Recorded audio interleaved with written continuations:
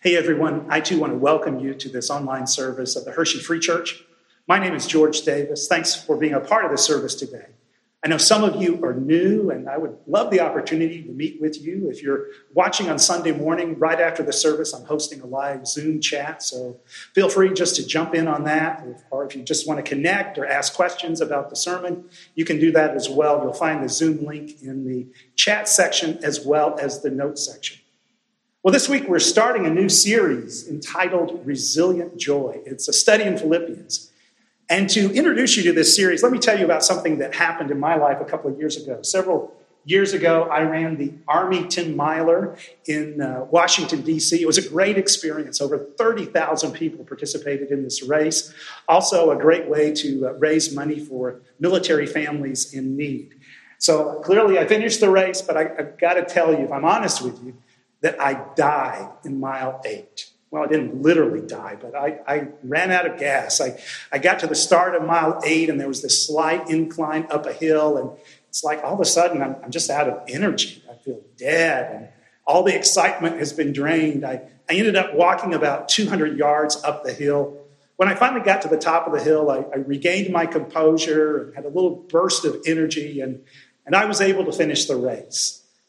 But in telling you that story, I want to ask you if you know those kinds of experiences. Do you know those experiences in life where you really start out strong with a lot of energy and enthusiasm, and then at some point it just feels like it's all drained away? You hit mile 8 and you start to stall out. Maybe that's how you feel right now as we're going through this coronavirus situation.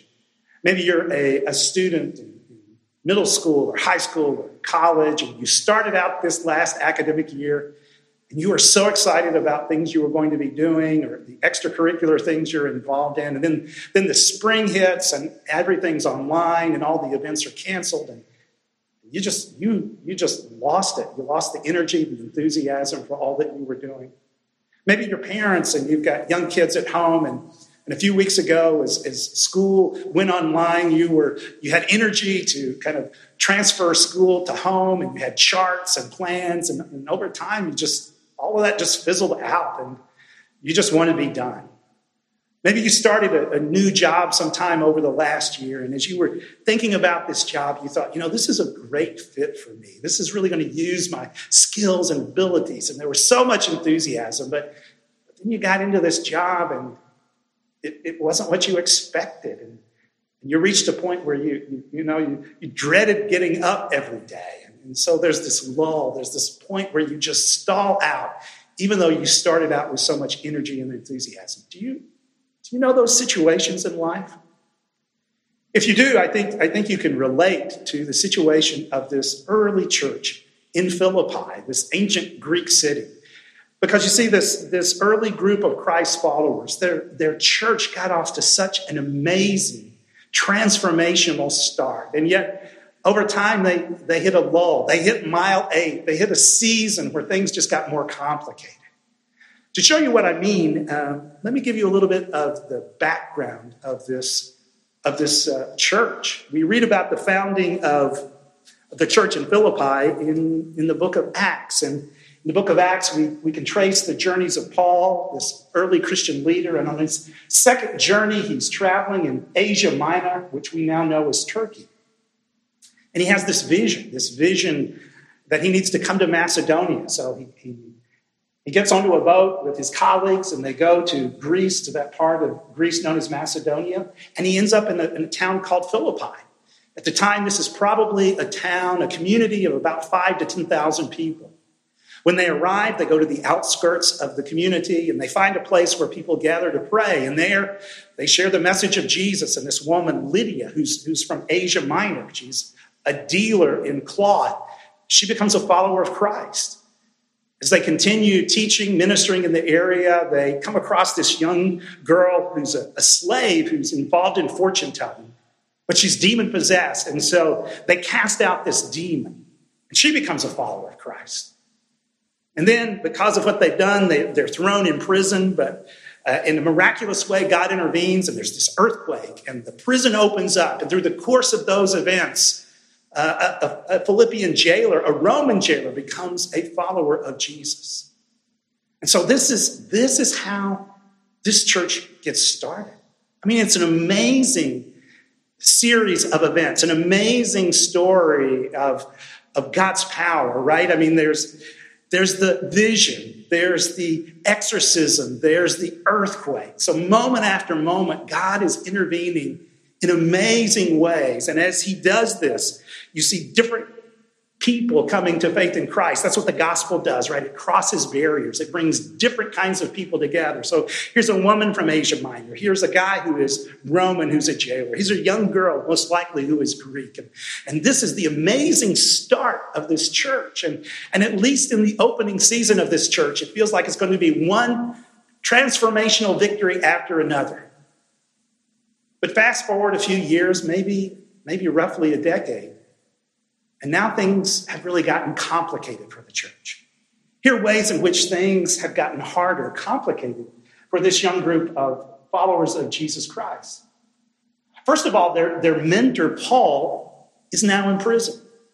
Now, remember when Paul was thrown in prison in Philippi, right? There's this miraculous intervention, the earthquakes, and the jail cells are opened, and ultimately Paul is able to be released. But now 10 years later, Paul is in prison, most likely in Rome. There's no earthquake. There's no dramatic moment. He's stuck. In fact, it's quite possible that he could die in prison. And this church is deeply concerned about their mentor. In fact, they're so concerned that they send a representative, a messenger, to bring supplies to Paul. His name is Epaphroditus. And now, only to make matters worse, as he travels to meet Paul, he becomes ill and he almost dies. Now, in addition to these kinds of factors, there's the reality that over time, as these people have been following Jesus, they're now experiencing external opposition. The reality was this: Philippi was a place where it could be hard to be a follower of Jesus. You need to understand that Philippi was a Roman colony, even though it was in the region of Greece. This meant that Philippi had some very unique, special legal privileges. But it also meant that Philippi was a place that would include a focus on the worship of the emperor. In fact, archaeological evidence suggests that there might have been at least 2 temples in the city of Philippi specifically dedicated to the worship of the emperor and his family. But think about this: if you were a follower of Jesus in Philippi, you were committed to the fact that Jesus is Lord. Caesar isn't. But if that's the way you lived your life, that meant in a variety of ways you would be out of step with the people around you. You wouldn't fit easily into your neighborhood. At times you could experience ostracism. You could experience opposition, even persecution. And there's evidence in the letter that now some of the people that are in this church are going through those kinds of experiences. Not surprisingly, then, with all of these factors at work, it also becomes clear that the church is now dealing with internal conflict. And I think it's quite possible that due to these other realities, these other forms of pressure, in the midst of all of that pressure, relationships are beginning to fracture, and people are becoming divided. So it's in the context of this situation that Paul now writes this letter to the Philippian church from a jail cell, most likely in Rome. And remember, so he's writing this group of people that things started out so strong, but now they've hit mile 8. They started out so well, but now they're mounting complications. Now it's easy for the momentum, the energy, the passion to wane. And so Paul writes to encourage these people. And I think as he does, central to his message is this. Central to the message of the book of Philippians is a call to resilient joy. The theme of joy and rejoicing are evident throughout this book. It's almost like Paul looks at this church and says, look, I know things have gotten more complicated for you, and they've gotten more complicated for me. But I don't want you to lose heart. I don't want you to become discouraged. I don't want you to become disinterested. Instead, I want you to become people who are resilient, who are sturdy, people who have endurance. I want you to become people of deep joy, of resilient joy. And that's the message of this book. Now, there are different ways to think about this concept of joy, but here's what I think Paul is getting at when he talks about joy. When Paul talks about joy, he's talking about a deep confidence and contentment in God. First of all, for him, joy is confidence in God. I mean, at the beginning of the letters, we'll see next week, Paul prays for these people. And as he prays, he says, every time I pray for you, I do so with joy.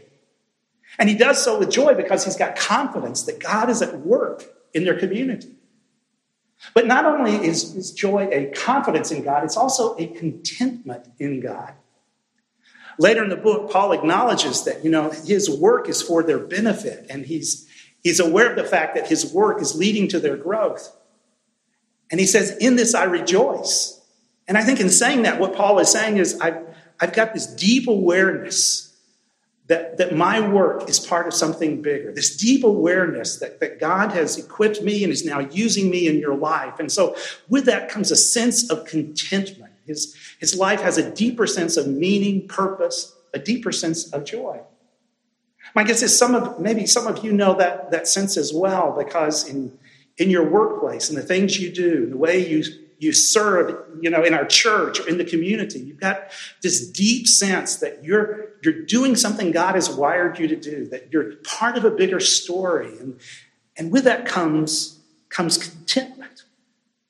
So Paul he's writing this young church saying, look, I know things got off to a great start. Now things are more complicated. But in the midst of this, I want you to be people who are developing resilient joy, deep joy. Now, at this point, maybe we'd push back and we'd say, okay, Paul, I'm just not that kind of person. I'm not a particularly joyful person. Or maybe you would say, wait a minute, I thought joy was supposed to be the work of the Holy Spirit in our lives. And I think that's true. And for Paul, I think as he talks about joy, here's one thing that he understands. He understands that joy is both a gift and a responsibility. I mean, in Galatians, Paul says that, joy is ultimately the work of the Spirit in our lives. It's God's work. It's not something that we manufacture. And yet Paul's expectation is that it's not just a gift, it's also a responsibility in that we are to live our lives, we are to orient our lives in such a way that God's Spirit can be at work. And that's why he commands us to be joyful, to rejoice. So it's both a gift and a responsibility. In some ways, I think this is what he's getting at as we'll get to Philippians chapter 2 when he says this. He says, continue to work out your salvation with fear and trembling, for it is God who works in you to will and to act to fulfill his good purpose. Now notice that there's both the sense of gift and the sense of responsibility. You're to work out your salvation. And I think in terms of joy, you're to open your life up to the work of the Spirit so that he can produce that transformational, resilient joy in your life. And so what Paul is doing in this letter, his goal in this letter, is to help us and help these early readers orient our lives in such a way that we can become people who live in resilient joy. To some degree, he actually tells the Philippians that this is what he's doing. In chapter 1, he's talking about his future, and he says, I know that I will remain and I will continue with all of you, notice this, for your progress and joy in the faith. In other words, Paul is saying, look, I want to help you grow up in your faith. I want to help you make progress in your faith. And as you do that, you're going to grow in your joy. As you grow in your faith, you're going to grow in the joy that comes with that. So that's what Paul is doing in this letter. He is ultimately seeking to equip and encourage the Philippians and us to experience confidence and contentment in God so that we grow in our joy, so that we become people who are characterized by this resilient joy. Now, in order to do that, he's got to challenge these people in several areas. And we're going to see that as we go through the book. There's several areas where Paul challenges the people of Philippi, this early church, and in challenging them, he's also challenging us. So let me just briefly kind of highlight some of the things that we are going to see in this book.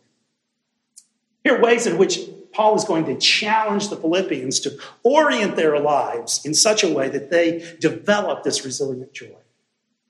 First of all, he's going to challenge them to think clearly. Remember, these are people that the church had got off to a great start, all these wins in the opening season of the church, and yet now things have become more complicated, more difficult. They're now in a season where it's easy to lose heart, easy to lose momentum, easy to lose energy. And in a situation like that, our minds can go in all sorts of unhealthy directions. It would be natural for them to become discouraged, motivated, disinterested, distracted. And so it's not surprising as you read this book, you're going to see a number of places where Paul talks about the importance of thinking well, of thinking clearly. So for instance, in chapter 1, he'll say, I'm praying that your love will grow in a way that produces knowledge and insight. In chapter 2, he will say, you need to have the mindset that Jesus had. In chapter 4, he will say, whatever is true and noble and right, think on these things. So in different ways, Paul is going to challenge us, particularly in the midst of hard situations, to think clearly, to think in a way that is shaped by the good news of Jesus Christ. Not only does he challenge us to think clearly, he also challenges us and the original readers to relate sacrificially. Another theme that is evident in this book is the theme of unity, of relationships, of togetherness. We're going to see a key command comes in chapter 1, verse 27, where Paul says you need to live a life worthy of the gospel. And as he talks about this, he says you need to do this together, right? You need to strive together in doing this. You can't do this alone. Likewise, in chapter 2, in a very significant section, Paul talks about the work of Christ and developing the mind of Christ. And as he moves in this direction, he says, if you're going to be this kind of person, you've got to learn to put the needs of others before your own. In other words, you've got to learn to be for one another. You have to recognize that relationships can come with a cost, and at times you've got to be willing to pay that cost of time, of energy, of willingness to serve one another, willingness to do life together, willingness to work through conflict and disagreement together. Even as he talks about relationships, in chapter 4, he's going to make reference to a disagreement in the church. And it's apparent that a couple of leaders have now had some kind of disagreement, and perhaps that disagreement is fostering divisiveness within the church. Once again, I think it's possible that, because the church is experiencing all of this pressure, it's possible that under the weight of this pressure, relationships are now starting to splinter. Relationships are now starting to fracture.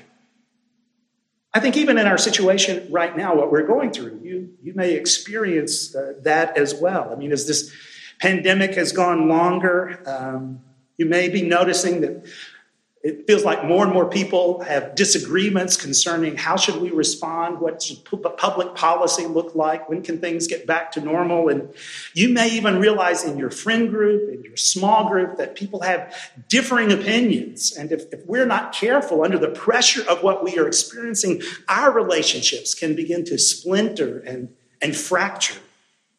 But Paul tells the church, you can't let this happen. You need to relate to one another sacrificially. You need to be for one another. Because if we're going to be people of resilient joy, we've got to do this together. We don't do it in isolation.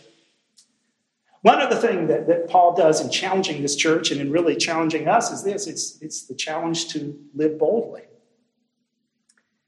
Once again, this church is under external pressure.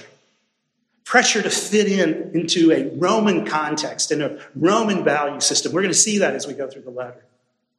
And with that pressure comes the pressure to adapt and to, fit in unhealthy ways. And I think for this church, for over time, it would become easy to say, well, let's just stay quiet. Let's just protect ourselves. Let's just protect our own. But another thing we'll see in this book is the fact that Paul says, no, you shouldn't do that.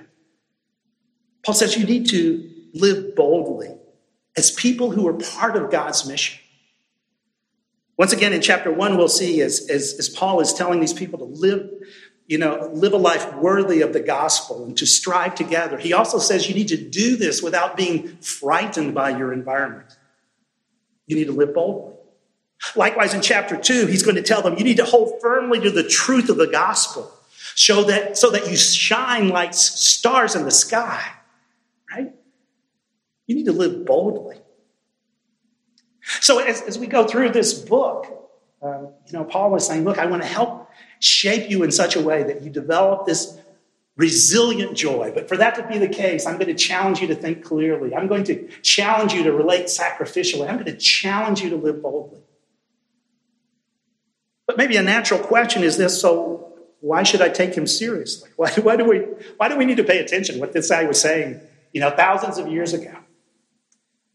And in some sense, I think Paul actually answers that question, because here's what he says in chapter 3. He says, further, my brothers and sisters, rejoice in the Lord. It is no trouble for me to write the same things to you again, and it is notice this, it is a safeguard for you. You ask Paul, okay, Paul, why should I take seriously your challenge to become people who have resilient joy? And he says, you need to take it seriously for this reason. As you develop this joy, it will become a safeguard in your life. It will protect you. It will provide a resilience in your life that guards you against getting stuck in negative patterns of thinking, in negative patterns of relationships, and negative patterns of working. Interestingly, earlier this week, I was talking with several people on our staff, and I said, let's just talk for a moment about what can happen in these lull seasons. When you hit mile 8 and you start off strong, but now things are getting more complicated, what are some of the results that we can experience in those complicated life situations? And here were some of the things we talked about. We talked about the fact that, we can become apathetic. We can become bitter. We can become frustrated. We can become fearful. We can become stuck in a deep sense of loss. We can lose our dreams. We can lose our motivation. Furthermore, over time, as these factors affect us, it also affects our relationships and how we engage friends and family, co-workers. It affects our energy. It affects our productivity. And ultimately, it affects our influence and it affects our witness. So if we're not careful in these harder times, in these difficult times, even like what we're going through now, we can get stuck in all sorts of negative patterns of thinking and behaving. And Paul says, I want you to be protected from that. And what you need to develop is resilient joy. Paul says, I don't want you to get stuck in those places. I want you to develop a joy that can safeguard your life. So now as we start this journey through Philippians, I think here's what Paul would say to us. I think he would look at us and say, I realize you're now several months into this pandemic. And I realize it's not what you expected. I realize life has gotten complicated and in some ways more difficult. I realize it feels like you're up on that hill of mile 8 and you're just out of gas.